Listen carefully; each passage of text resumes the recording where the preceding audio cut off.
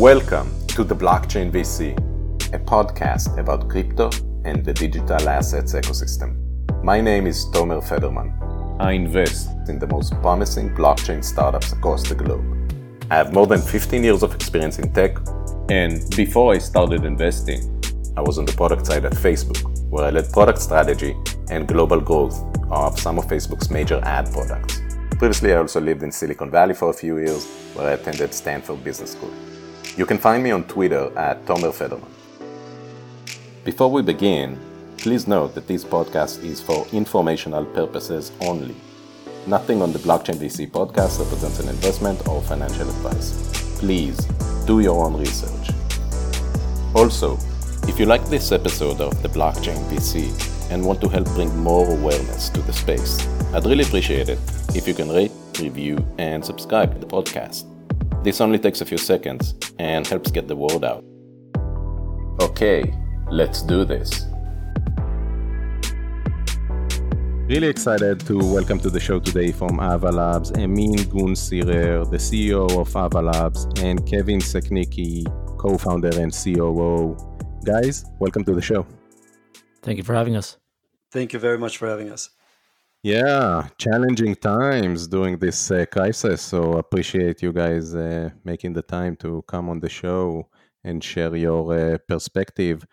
How did you find working remotely in terms of productivity? Can you talk a bit about Ava's kind of working dynamic now that everyone's working from home? Sure. So I have always, throughout my career, placed a huge emphasis on working closely with people. I have always worked very closely with my students when I was a professor at Cornell, and at Ava as well. We were very closely knit.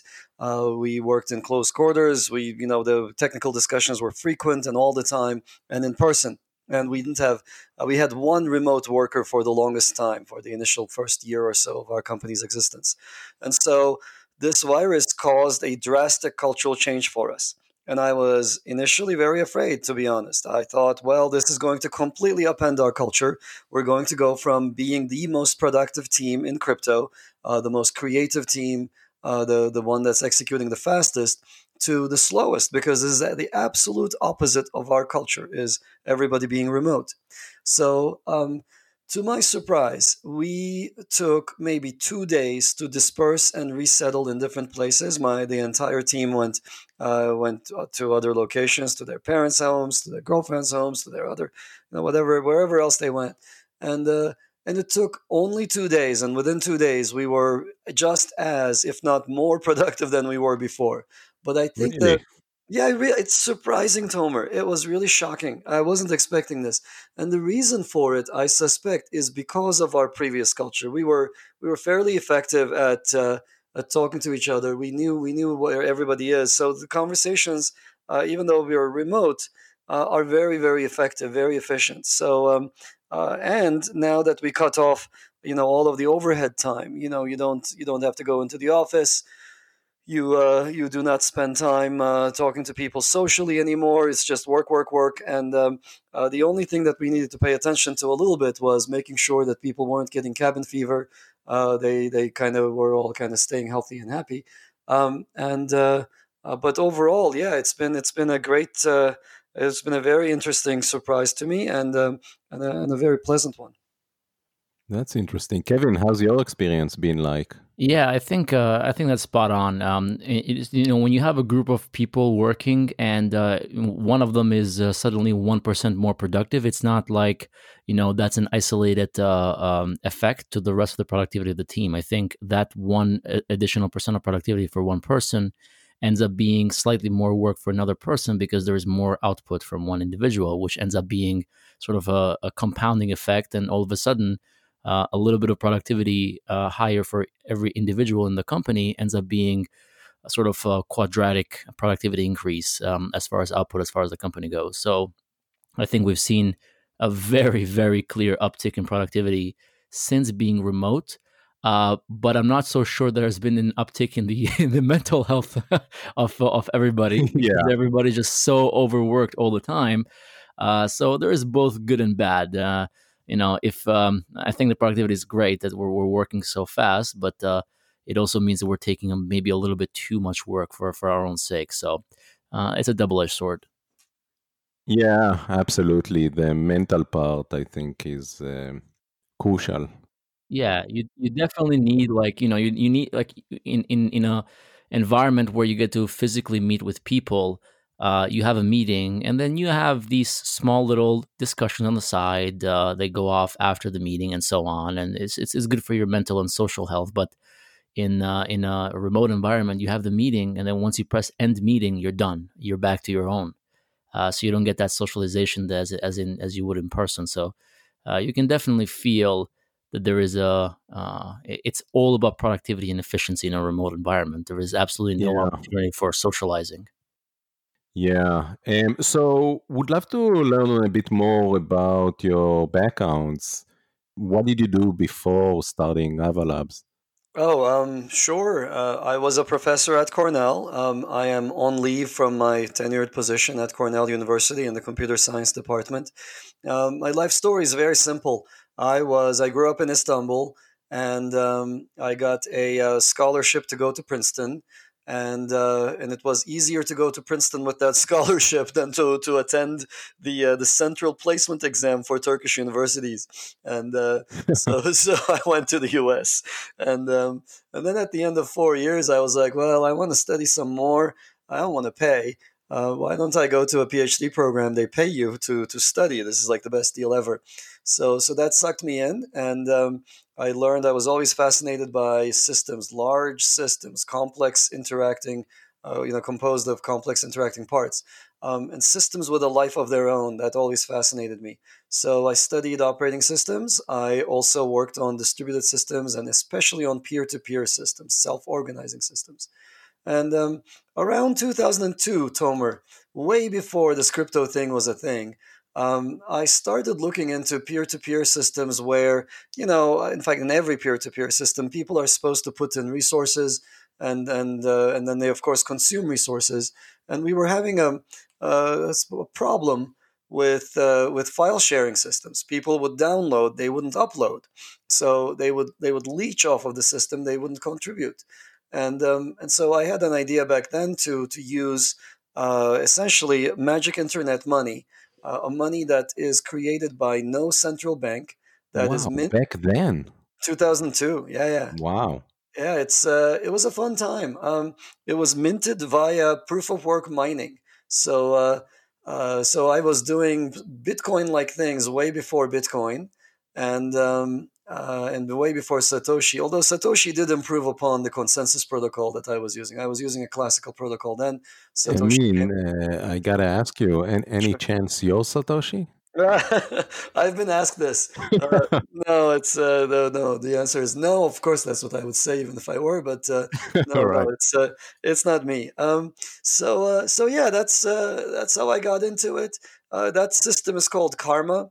It's very well cited among academics, um, but it's I didn't have the vision to take it as a replacement for the U.S. dollar, and and my older mentors at the time, other professors, came up to me and said, look, you're doing this work, it's cool stuff, but 9/11 just happened, and people are really worried about Hawala networks. They're very worried about terrorist financing, and rightfully so. You'll never get funding for this. They'll always be freaked out. So I kind of let that line of work die, and I got back into it after Satoshi came up, and he had brilliant marketing, brilliant vision, brilliant consensus protocol as well.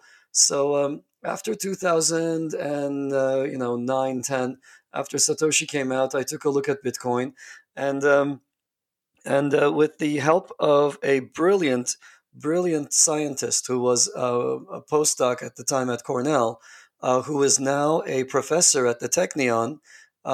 His name is Itai Eyal.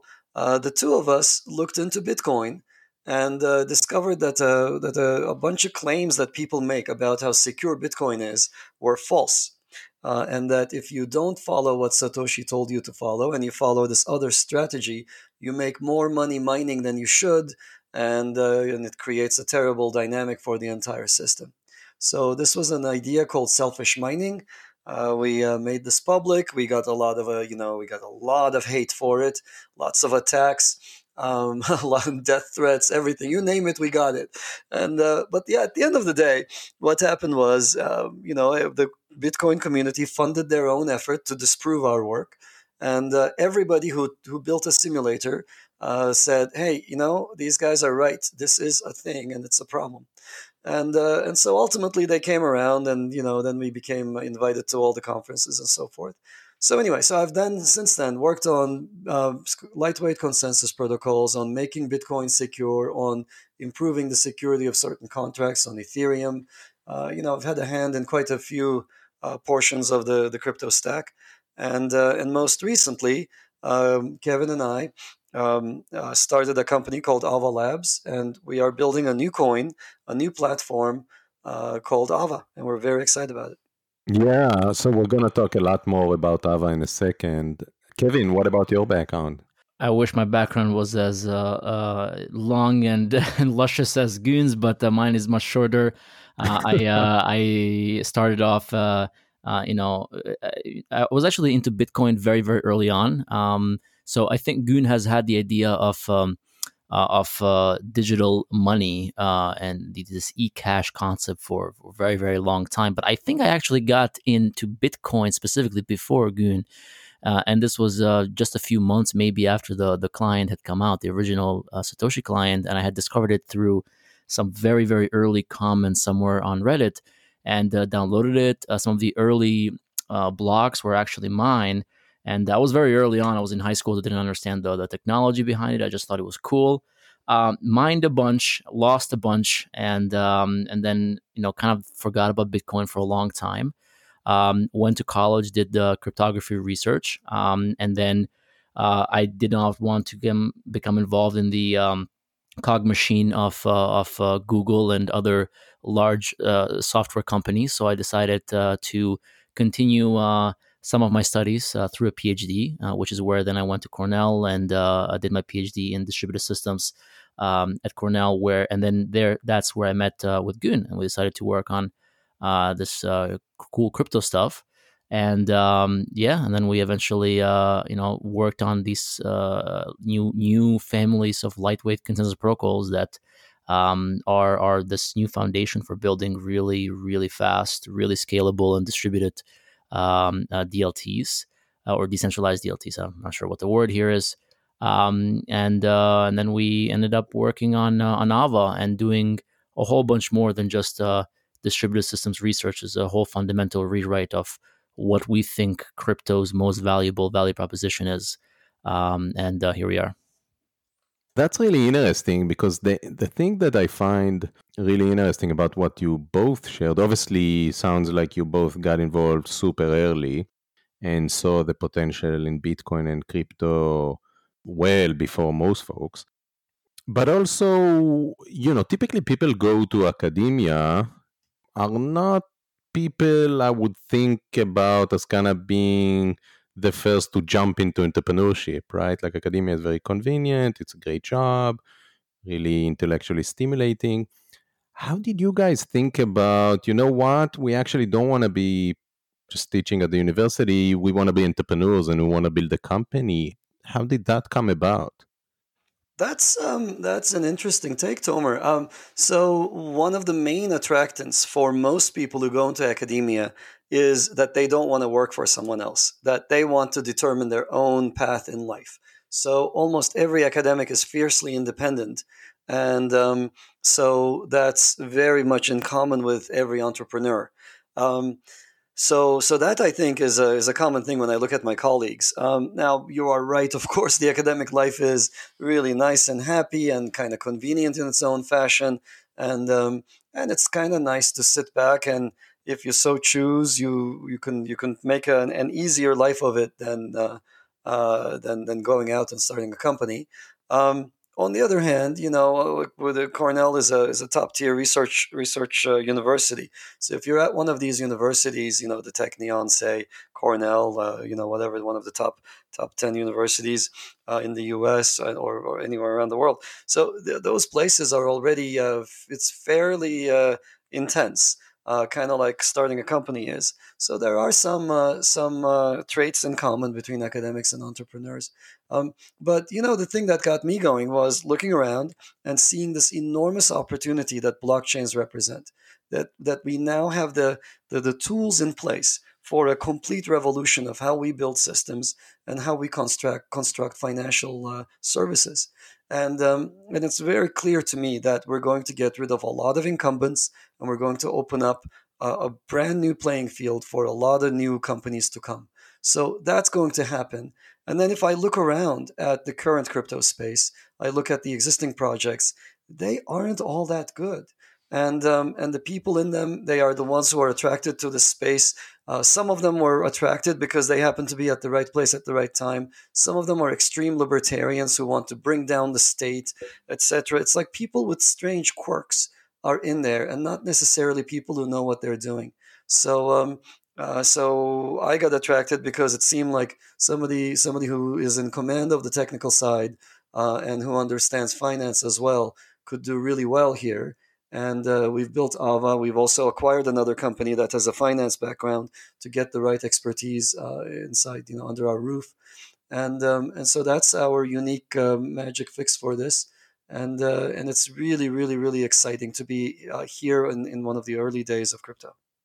Yeah, it's such a fascinating space, right? And there's so much going on. So let's talk about Ava. What is Ava Labs, guys?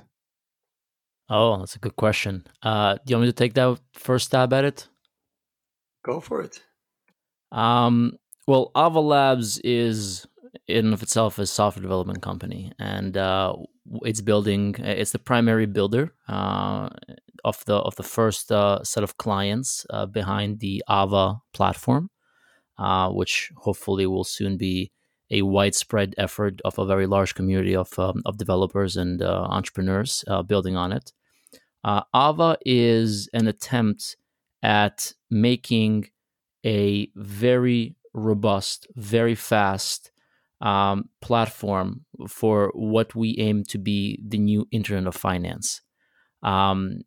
We see the opportunity of blockchain technology to really reinvent how things of value are programmed, stored, transferred globally in the same way as the internet did to data.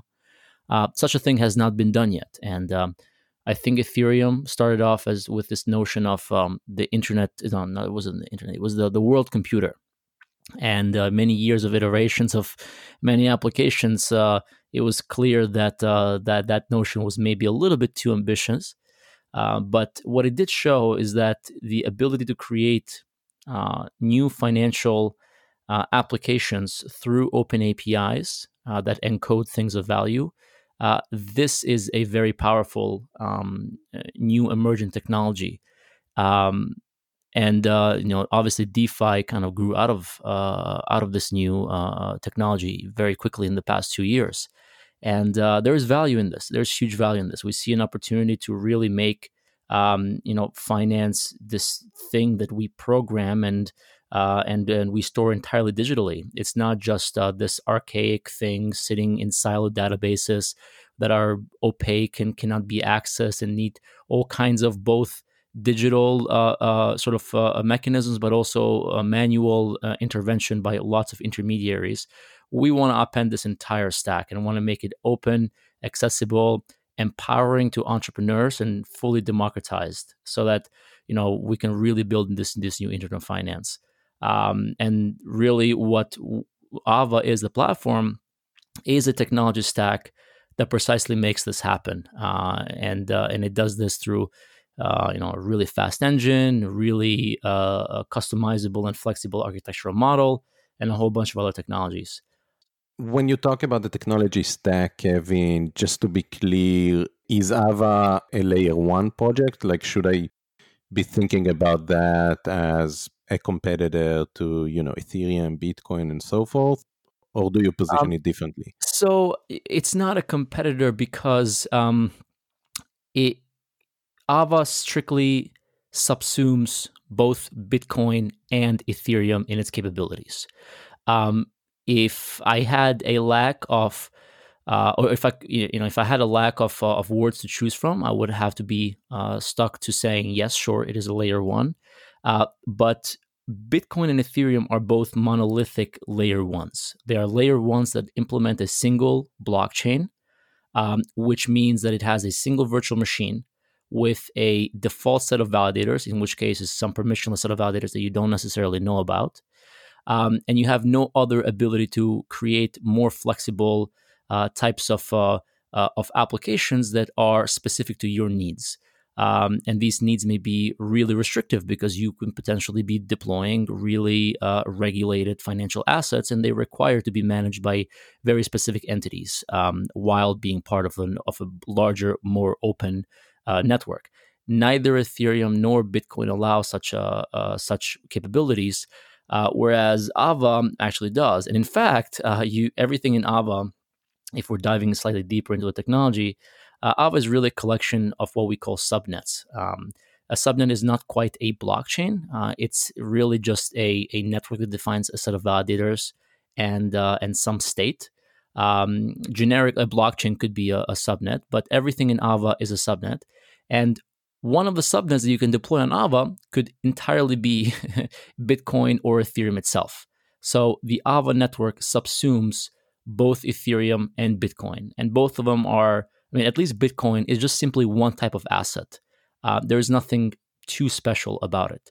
So I would probably say that Ava is much more encompassing of either Bitcoin or Ethereum.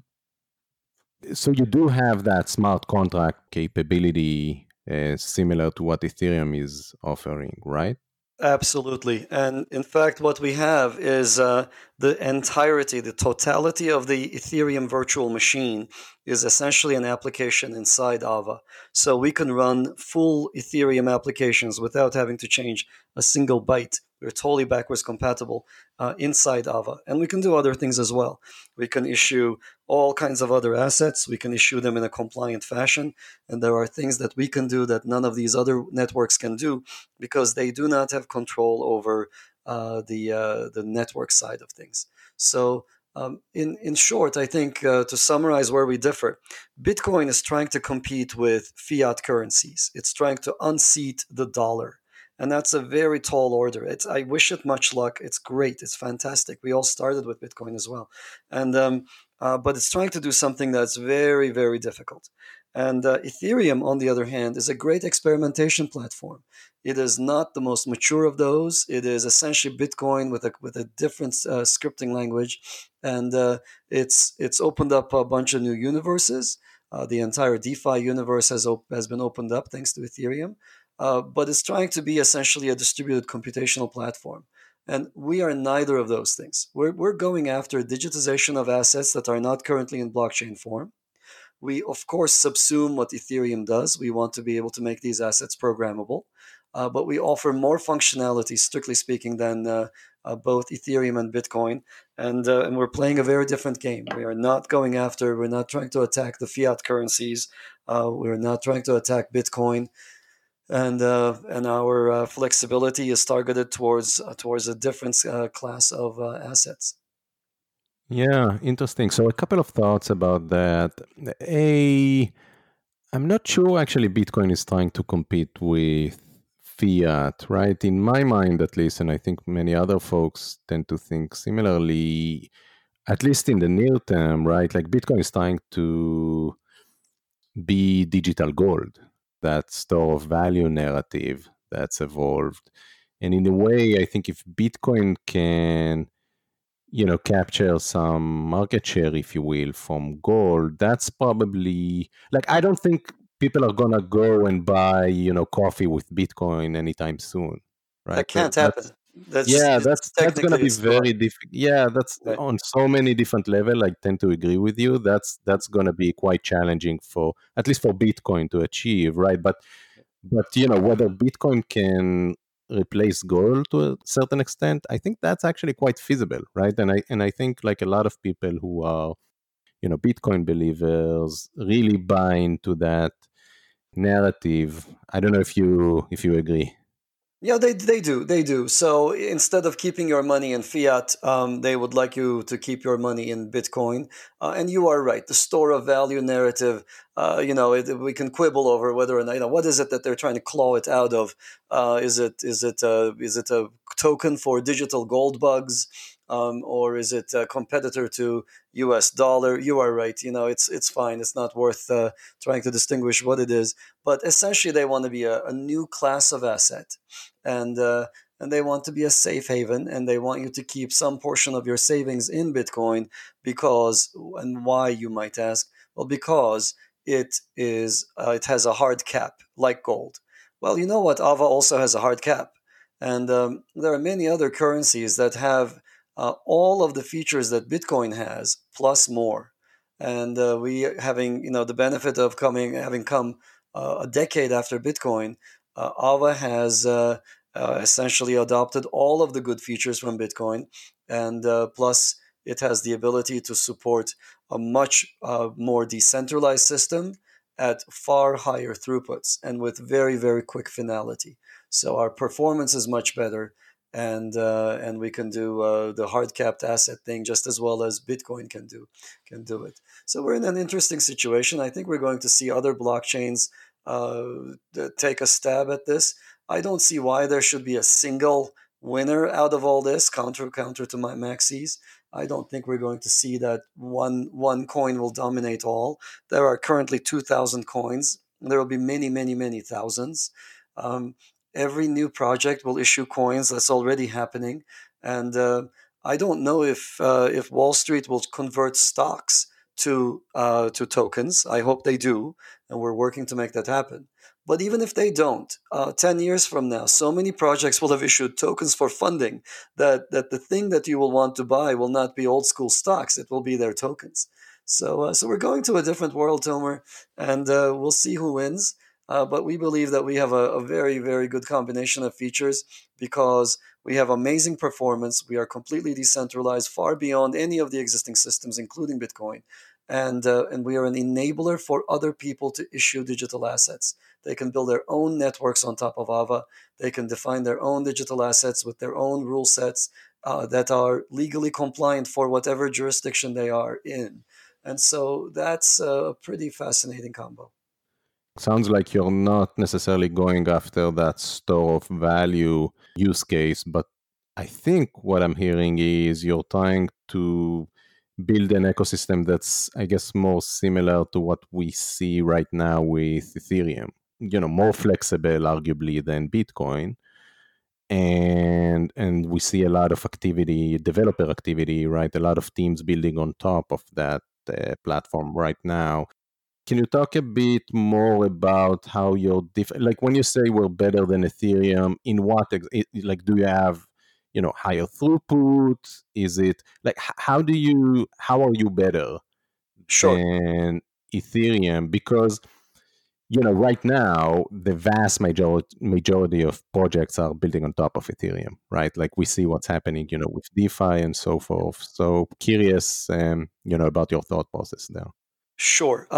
Yeah. So you are absolutely right that we're on the spectrum that's even more extremely flexible than Ethereum itself, and in a way that a lot of people who are sort of steeped in Ethereum can't even appreciate that flexibility. In very much the same way that Bitcoiners did not appreciate Ethereum's flexibility, I think a lot of Ethereum people currently don't. Well, I think they do. By now they've understood the Ava value proposition. But let me summarize it for you. Number one, we are using a new consensus protocol, the likes of which nobody has. And so it's called Avalanche. It's a very different style of consensus. It is in direct contrast to Bitcoin mining or Ethereum 1. There is no mining. In fact, it's instead replaced by staking. Anyone can stake, anyone can participate in the protocol, and you do not need useless giant equipment to mine with. You do not need a lot of cheap electricity. It's a very, very efficient process. So it's a proof of stake consensus algorithm. Sounds like similar to ETH 2.0, or at least what's planned there. It's a proof of stake algorithm, but its operation is very, very different from ETH2O. So ETH2O is a classical protocol, and if ETH2O is actually successful, if it's delivered on time according to schedule and so forth, and the schedule keeps changing quite a bit, it's going to be a sharded protocol, and they're going to try to deal with scalability by dividing their blockchain into small slivers that they call shards, Right. and executing it there. What will ultimately happen with them, because they're using a classical protocol, they can only have a very small number of validators per shard. About 64 is what they're planning right now. And so, power to them, but that 64 number is a tiny number. That's nothing. They will get cabal formation right there.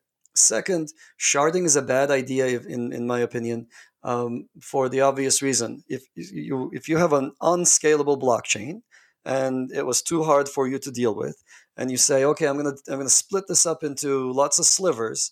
Well, what's going to happen? Well, I'll tell you what's going to happen. Everyone's going to want to be on the same sliver as the DAI contract, and so whatever problem you had before, you still have it, and now you have k of those problems because you split it up into k different slivers. Plus, you have the k plus one problem, which is the inter-shard communication stuff, which slows down everything you want to do. So at the end of the day, let's bring this home. ETH2O, if it's successful, if it's not just a pipe dream that's been delayed for multiple years already, if it's successful, it's going to have finality on the order of 5 to 10 seconds. You're going to click a button, wait for 10 seconds.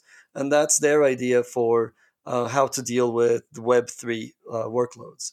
The throughputs are not going to be very high, and the number of validators is 64 per shard, which is tiny. Now, contrast this with Avalanche. Avalanche is a breakthrough in distributed systems. It's a breakthrough that happened only 3 times. Classical protocols were 1, Satoshi was 2, Avalanche is the 3rd new class of protocol. And Avalanche is so fast that it confirms, it achieves finality in under a second. So what takes Bitcoin 60 minutes to do, Avalanche does in less than a second for 2,000 participants around the globe. So this is not, on someone's laptop. It's not in a data center. It's not with giant nodes. It's all over the globe with a very large number of nodes. So it's incredibly decentralized. And the protocol is capable of accommodating millions of participants. So nobody else can say that other than me. And so what did I say? Very quick finality, 1 second or so. Very, very scalable platform. And the final thing is the number of transactions per second is incredibly high. We achieved 19,000 with our early prototype. Our current testnet achieves 6,500 transactions per second. Visa achieves 1,700. So we're like 4 times faster than Visa, operating on a global platform with 2,000 nodes distributed across the globe. So I remember this conversation, Tomer, when the blockchain debate was happening, and the core devs, and we were all in Malta. There was a big conference there, and I was chatting with them, and they said, look, we can do a bunch of things. We can try to make the blockchain, the block size bigger, but we'll never win this battle. We'll never achieve Visa scale. And they're right. That technology, the mining technology, cannot go there. That's why they're currently researching Lightning and other layer 2 protocols. And but Avalanche can. It can make that dream come true. It did. It operates right now. I encourage everybody to check it out. The testnet works today. How do you do that? I mean, like, what's the What's the trick? what's the secret sauce here? The secret sauce. Okay, secret sauce number 1, don't do mining. So mining is a synchronous process. It's a slow process, and it's incredibly inefficient. So if you don't do mining, then what do? Well, everybody else goes back to the academic papers from 1980s, 1990s. That's when this area was most discussed among academics.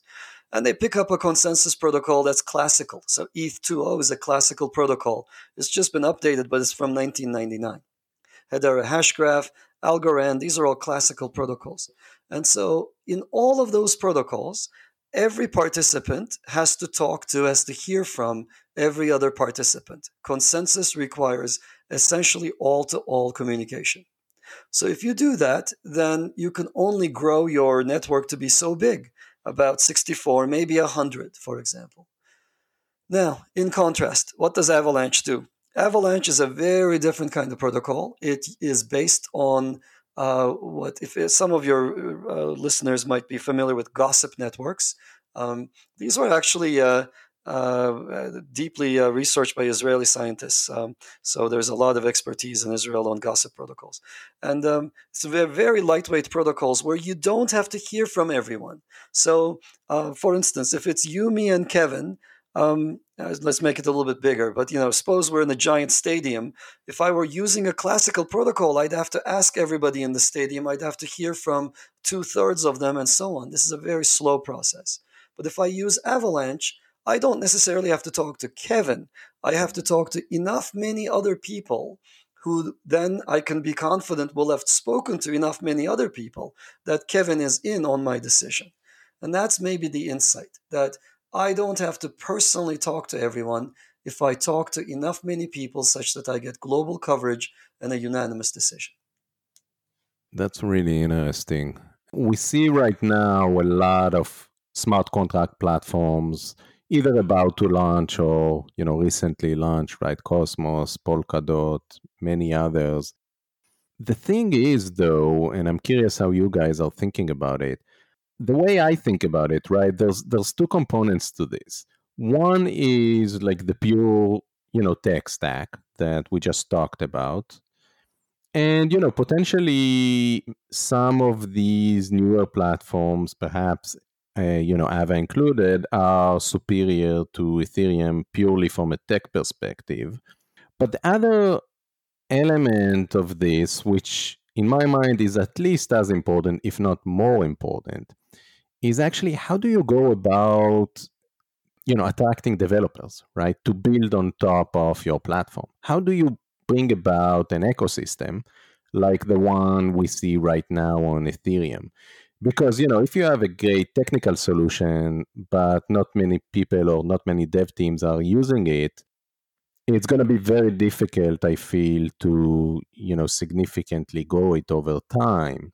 And we've already seen that with some other projects, right? Again, like I said earlier, right now Ethereum is by far the choice of most developers. How are you guys thinking about building that ecosystem and attracting more and more crypto entrepreneurs from Ethereum, or mainly from Ethereum, to Ava? That's a good question. So let me take that. I wanted to, before I answer that question, just make some small corrections. ETH2 is not going to be in the order of 5 to 10 seconds. That's actually not possible because they need to do communication up to the beacon chain, and they need to have this time for effectively these fraud proofs to circulate up through to the beacon chain. So the finality here is going to take much, much longer. Right? I think it's going to be in the order of potentially minutes. So if it takes any less than 10 minutes or any less than 10 minutes, I would actually be quite surprised there. But so let me now jump back to your question. That question is absolutely the right one. It's all about ecosystem. But let's actually take a look at some data, some factual data, and decouple the entire story of what Ethereum currently has in reality without lying to ourselves or really anybody else. First of all, ETH1 is just unable to do what it's currently set out to do. We have companies like Augur and so on that are unable to launch on-chain because they require all these different prediction markets, all these on-chain trading to be happening at effectively less than 5 seconds, actually. And Ethereum can only really process into the order of minutes for finality. So things can move around, can change. So it's impossible for any applications that are sensitive to times to actually be deployed on Ethereum. It's also incredibly sensitive to applications that have a lot of overhead that require instead, not that have, but they require very little overhead. So anything that presents high overhead, these applications are unable to deploy.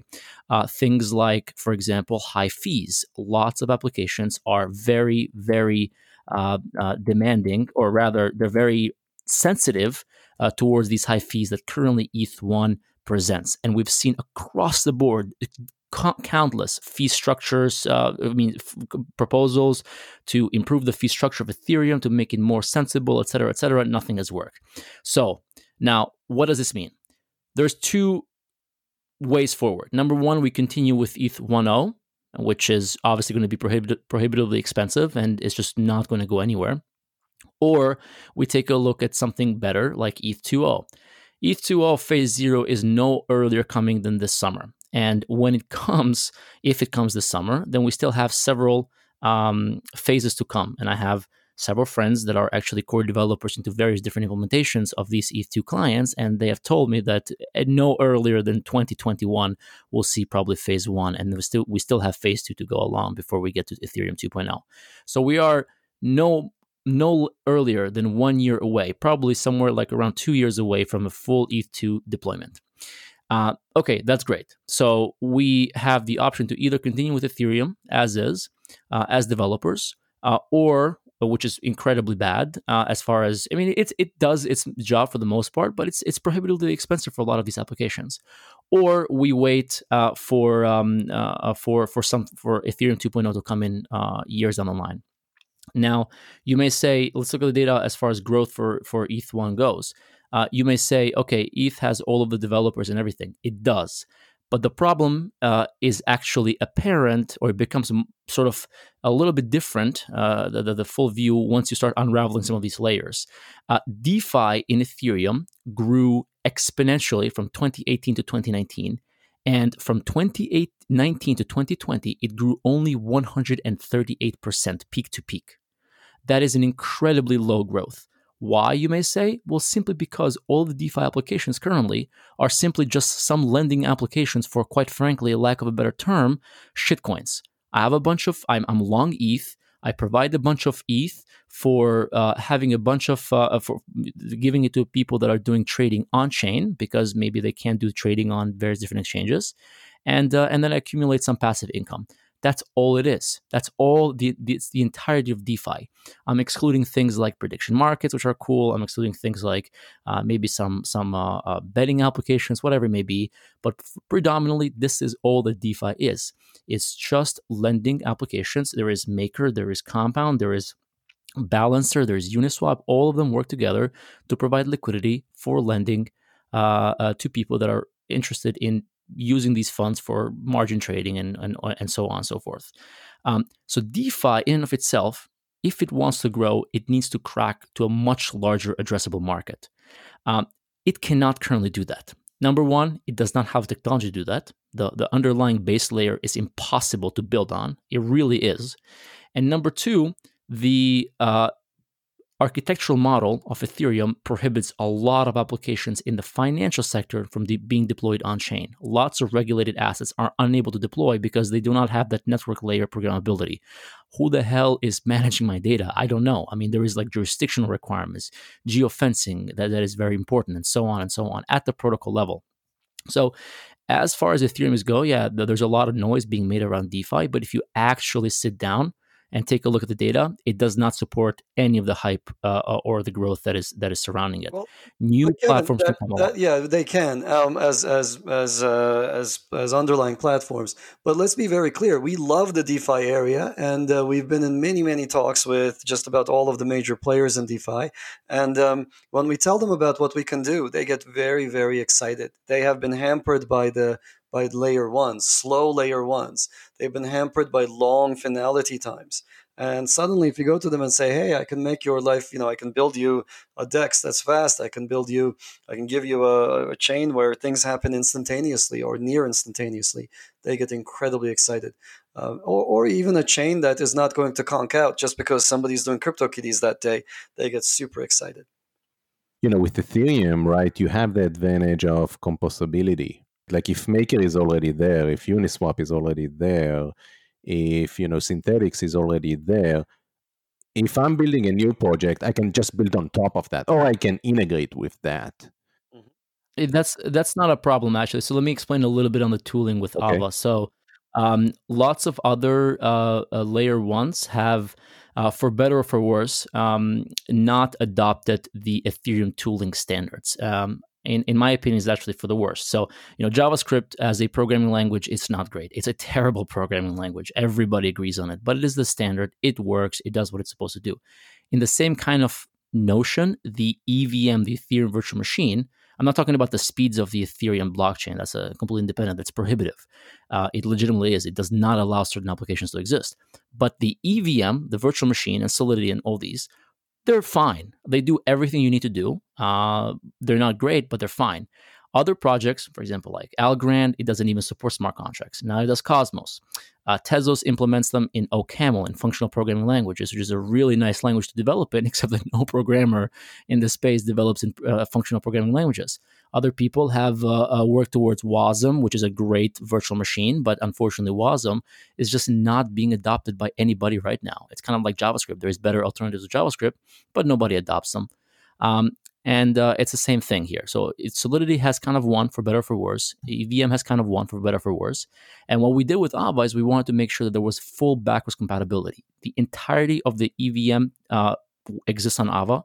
The entirety of the Ethereum tooling works out of the box. In fact, I made a tweet last night, kind of blew up a little bit on Twitter, about how all of these tools, MetaMask, Remix, Embark Framework, Web3.js, everything works with Ava out of the box.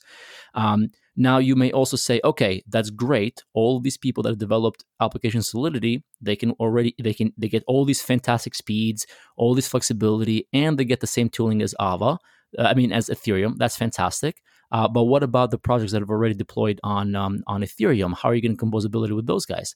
The answer is actually pretty simple. They're not locked in there, right? Maker has actually said publicly several times that they're looking at new chains to deploy because they don't want to be just tied down to Ethereum. So we're building a bridge with Ethereum to move exactly DAI over to Ava, such that then you can build, you can take effectively all the Solidity code that you built for Ethereum and have it available directly with Ava, while having DAI supported natively, the official DAI supported natively on Ava. So the entire composability argument that has been made, it's incredibly erroneous. It's very much not locked into Ethereum at all.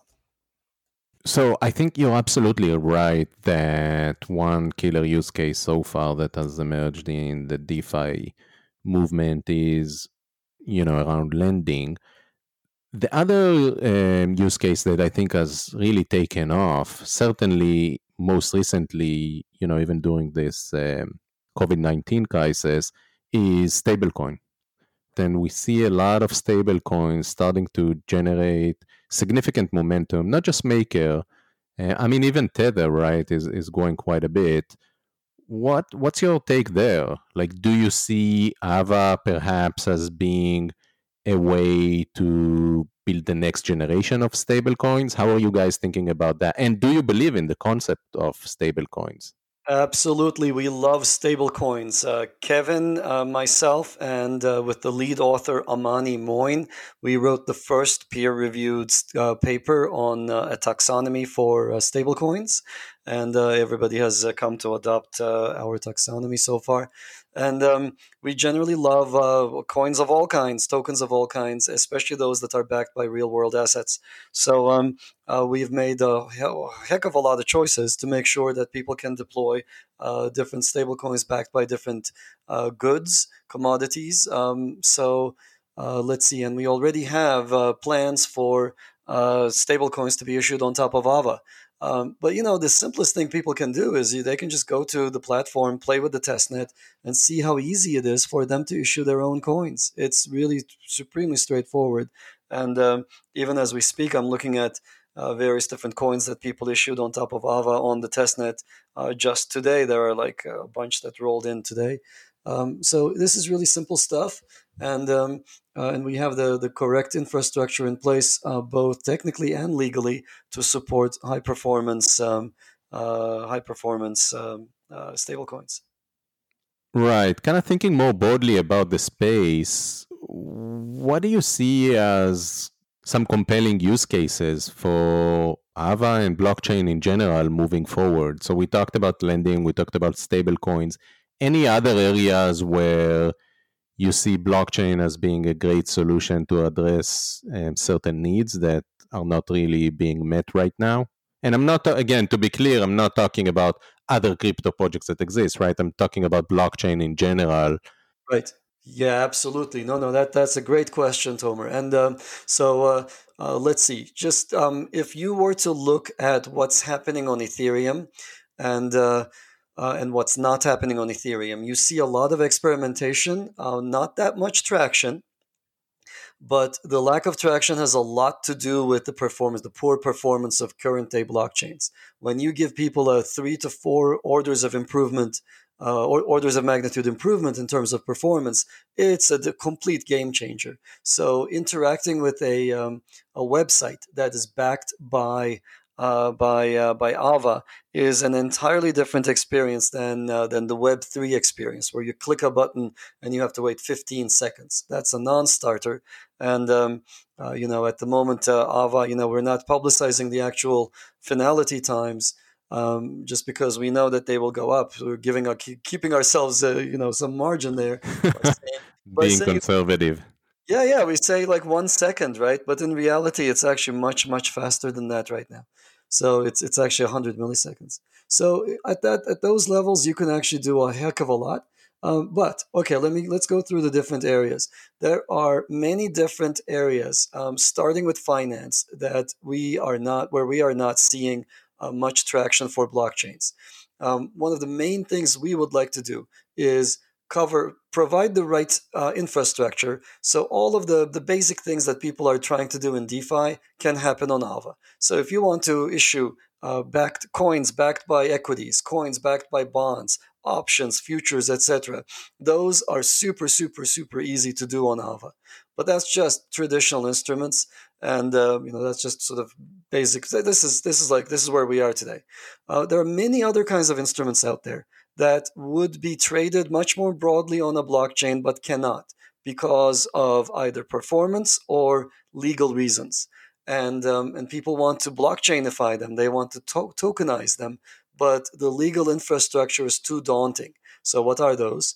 Corporate debt instruments are too complex. They're very hard to issue as an ERC-20.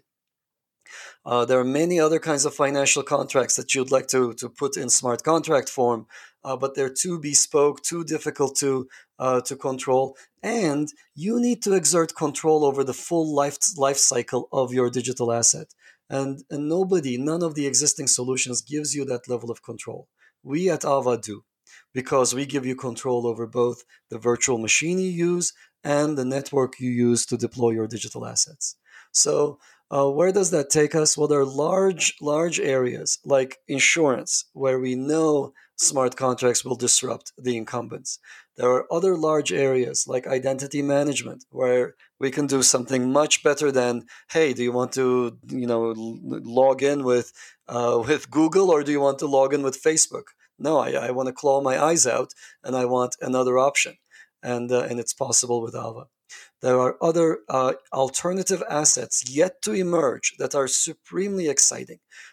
What are these? Well, depending on the jurisdiction, they go from the boring traditional stuff like fractionalized real estate, which I happen to really like, by the way.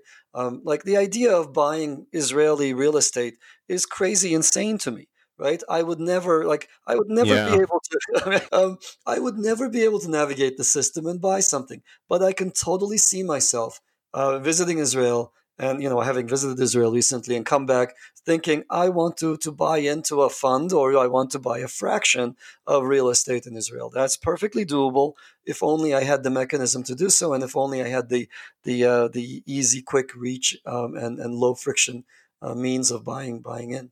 Yeah, the real estate use case is really exciting. Right, and there are different aspects to it, not just ownership, but there's also the financing for real estate. There is a lot to be done there. But it gets much more exciting than that. The income sharing agreements are fantastic. Completely virtual assets like CryptoKitties and other digital collectibles. These are fascinating. Or let's just end on one note.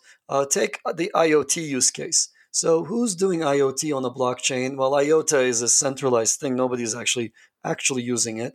And if you actually talk to large companies that have IoT use cases, they say, look, I would love to deploy on a blockchain because I wouldn't have to operate the back end. I don't want to operate the back end.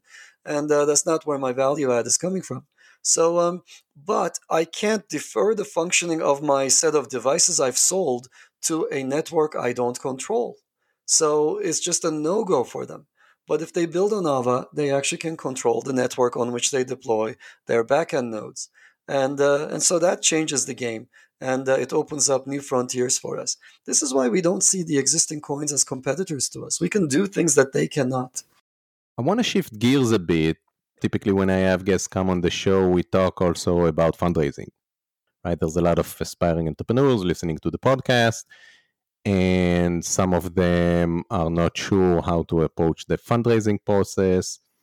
Now, I know you guys have been successful and attracted a group of savvy investors to Ava Labs. Was wondering if you can talk a bit about the process and maybe share few best practices with listeners about stuff that you learned going through this process and what worked, what doesn't work.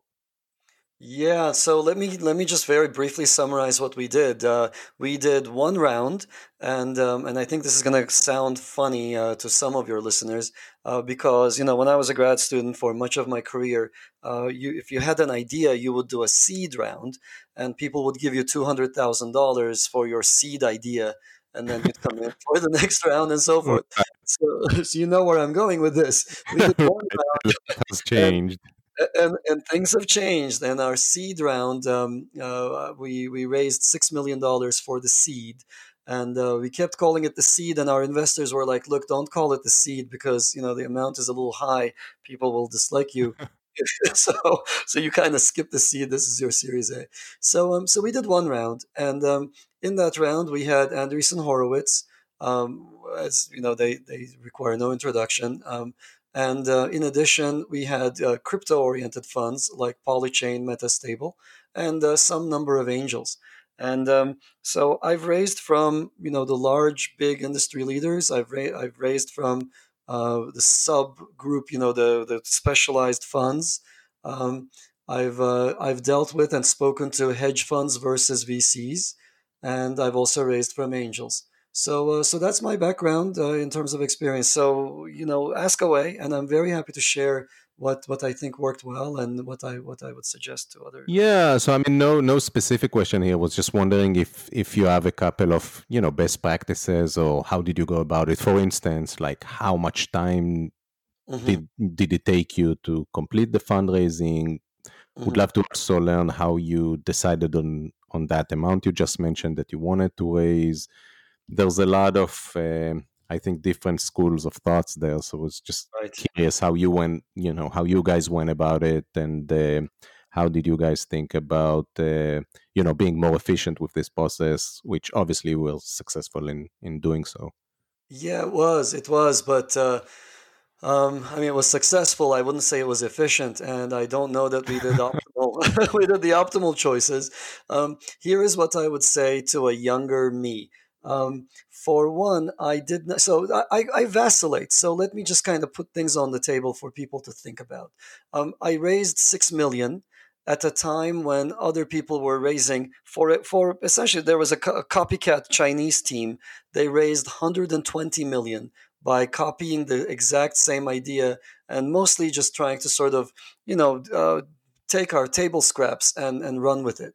So I could, 120 million. Wow. yes, yes, and they failed. By the way, it's been less than a year and a half, and their CTO left, and they are nowhere to be found. I think all of the money they raised has is going to dissipate. Um, but let's see. So, what did I do? I raised only six. I decided I did not need more than that. So, some days I think, you know what? I had so much open interest. Around 50 to 100. I could easily have raised 50 to 100 back then in one round, and I didn't. So, some days I feel like, yeah, maybe I should have. That way, I would never have to worry about the cash. Other days, I feel like that was the best thing I did. Yeah, why not? Why did you decide to raise a much smaller amount? I figured that I would be able to raise later, even more at a better valuation for me. So I ended up retaining control over much of the equity. We did an equity plus token round, and I ended up retaining control over the company. So that was good. And in many ways, actually, the reason why not raising too much is great is you end up stealing from your own future. Other people don't want to come in if you raised an enormous pot earlier on. Mhm. Um, Two, you want to be A, or B, you want to be lean. We are one of the fastest moving, most driven teams by far in crypto. I don't know if anybody who comes close. And that's partly because of this culture of, we just execute. We've got just enough money for our own, next set of goals. And we got to deliver, and we have therefore delivered on point every time. So it's made us it's made us better people. And not raising too much is a huge asset. There are companies out there that raised at insane valuations that now cannot go to market because the market took a downturn. They raised at $4 billion. If they go out today, they're going to be worth $200 million. And so all of their investors are going to go crazy, and they're going to start, the lawsuits are going to start, and so on. And so they just can't go to market right now. And that's just not the case for us. We are in a very comfortable position because I did not raise at insane valuations. Right. How did you think about approaching? You mentioned you have a combination of more general, I guess, traditional funds and crypto specific funds as backers. How did you think about the two? I mean, did you find that it's easier to talk with the funds that are focused on the space, or was there a particular reason why you also wanted to go beyond that and talk with the more traditional funds? How did you think about that? Yeah, I think I wanted essentially all I wanted was I want people that I can call upon when I need advice. That's all I really wanted. And people like, or when I need an introduction, I want to be able to say, "Hey, can you please introduce me to so and so?" And they should have the Rolodex and the pull to do so. So for me, that meant this mix of some angels who are very well connected, some angels who are not at all connected to crypto but are connected to their own ecosystem in gaming and in entertainment and so forth. So we kind of covered the map there. Broad is good. You never know when the world is a tiny place, so you never know when something is going to be useful. And having broad tentacles across the sort of the intellectual space is really good. So I'm glad we did what we did. And if you go to a traditional VC shop, they typically have processes that are a little slower than crypto, and they might not be geared up to possess crypto. So just depending on how they raise their own funding, they might not be able to hold tokens, for example. So that's one consideration. One bit of advice that I would give to anybody in the crypto space is to be very, very cognizant of the difference between venture capitalists and hedge funds. So this is underappreciated because they blur into each other, and a lot of hedge funds make noises online and they present themselves as investors online, which because they are investors, but they're different. Venture capital firms, they have a commitment to succeeding with you. They have a commitment to growing your company, and they have longer time horizons. And hedge funds typically tend to be much shorter, and they want to flip coins. So, and there are many hedge funds out there that are very questionable.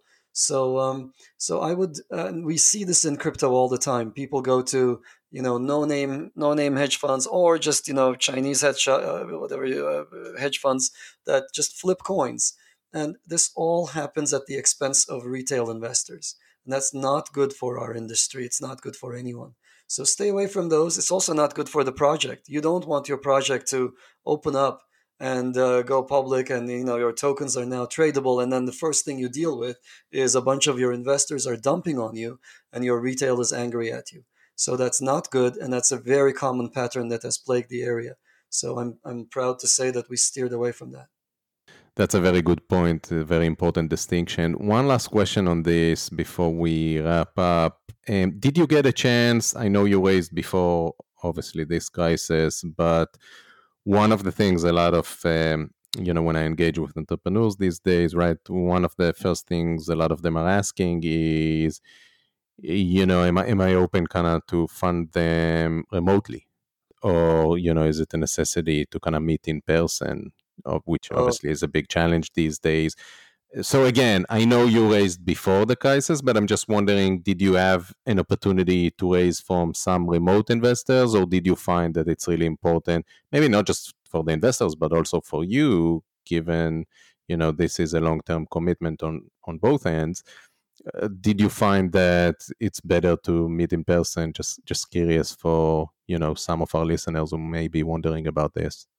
Yeah, good question. So, how has the climate changed with the COVID crisis? So, back when, way before the whole virus situation, I found that unless I met with investors, it was very difficult to close.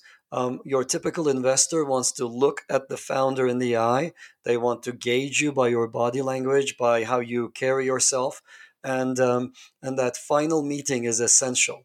And so I had to fly all around the world to establish those connections, and I'm so glad I did. By the way, not we didn't really take their money. As I said, we took money from only a small number of investors first round, but I did talk to a fair number of people then, and having those relationships in place is essential. And it takes a lot of time, but it's very well worth it. Now, more recently, like at the moment, we're doing another private sale of tokens, and prior to going mainnet with our system. And as we do this round, we opened up within 2 weeks. The entire allotment was spoken for, and then the virus thing happened. And now it's a different world. And so the question remains like, so can we close? Can we do things remotely? Again, to my surprise, yes, absolutely. And remote has not been a problem. I would say that the biggest issue that we face today, right now, are differing opinions on how the general macroeconomic climate is going to pan out. Yeah. There's uncertainty. People are afraid. You don't know what's going to happen. Are people going to start dropping like flies? And there's like a lot of misinformation out there. And initially, people were freaked out. And so it's very human, very understandable. So, and also, on the side, I don't know how the situation is, across the globe, but at least in the US, the media figured out that virus fears sell. And so they're propping this up. There are experts who want to be relevant, and they come on TV and they say something like, we're going to live with this virus forever and ever. And these are all incorrect scientifically. And much more interestingly, I think the economic climate, because especially in Europe and in the US, they put so much money into the economy, and that money is somewhat sitting idle at the moment. But it's sort of like little sticks by the fire. It's like kindling by a fire. It's going to come roaring into a giant conflagration all at once, and this whole thing is going to take off. Every asset class, other than real estate, I think, other than commercial real estate, is going to go mooning very soon, and so. That's my opinion. And I think there are a bunch of people out there who realize this. And there are a bunch of other people who are confused, who are like, why are stocks going up? Well, this is exactly why. There's a lot of money around sloshing in the system, looking for good investments. So to wrap up, if you have a great idea and a credible team and a strong vision that captures people, this is actually not a bad time. There is a lot of money out there. And remote is not a problem. You do not need to be present. In fact, the virus gives you a reason to not have to visit these VCs firsthand, so that's good. But the main thing you have to fight right now is concern about the general state of the economy to come. And there are people out there who are still kind of anxious. But I think they're going to wake up very, very soon. And it's happening even as we speak, that people are realizing that we're going to have a big boom up ahead. Right. So the caveat, I guess, is just, to put it out there, obviously not an investment advice. But I think you're right. The dynamics seems to be changing in terms of fundraising. TBD, whether that's something temporary, just, during this crisis, or maybe something that's going to last much longer than that. Mm-hmm. Absolutely agree with what you said. Like, I think right now it seems like more and more investors are becoming at least more comfortable with meeting entrepreneurs via Zoom or any other platform and remotely, and make decisions that way, at least in the short term. Kevin, thanks so much for coming on the show. Fascinating discussion, and really appreciate you taking the time to speak with me today and talk more about Ava and your insights about the space. Thank you very much for having us. Yeah, pleasure to be here. Thank you, Tomer. Thanks for listening. If you like this episode of the Blockchain VC and want to help bring more awareness to the space, I'd really appreciate it if you can rate, review, and subscribe to the podcast. This only takes a few seconds and helps get the word out.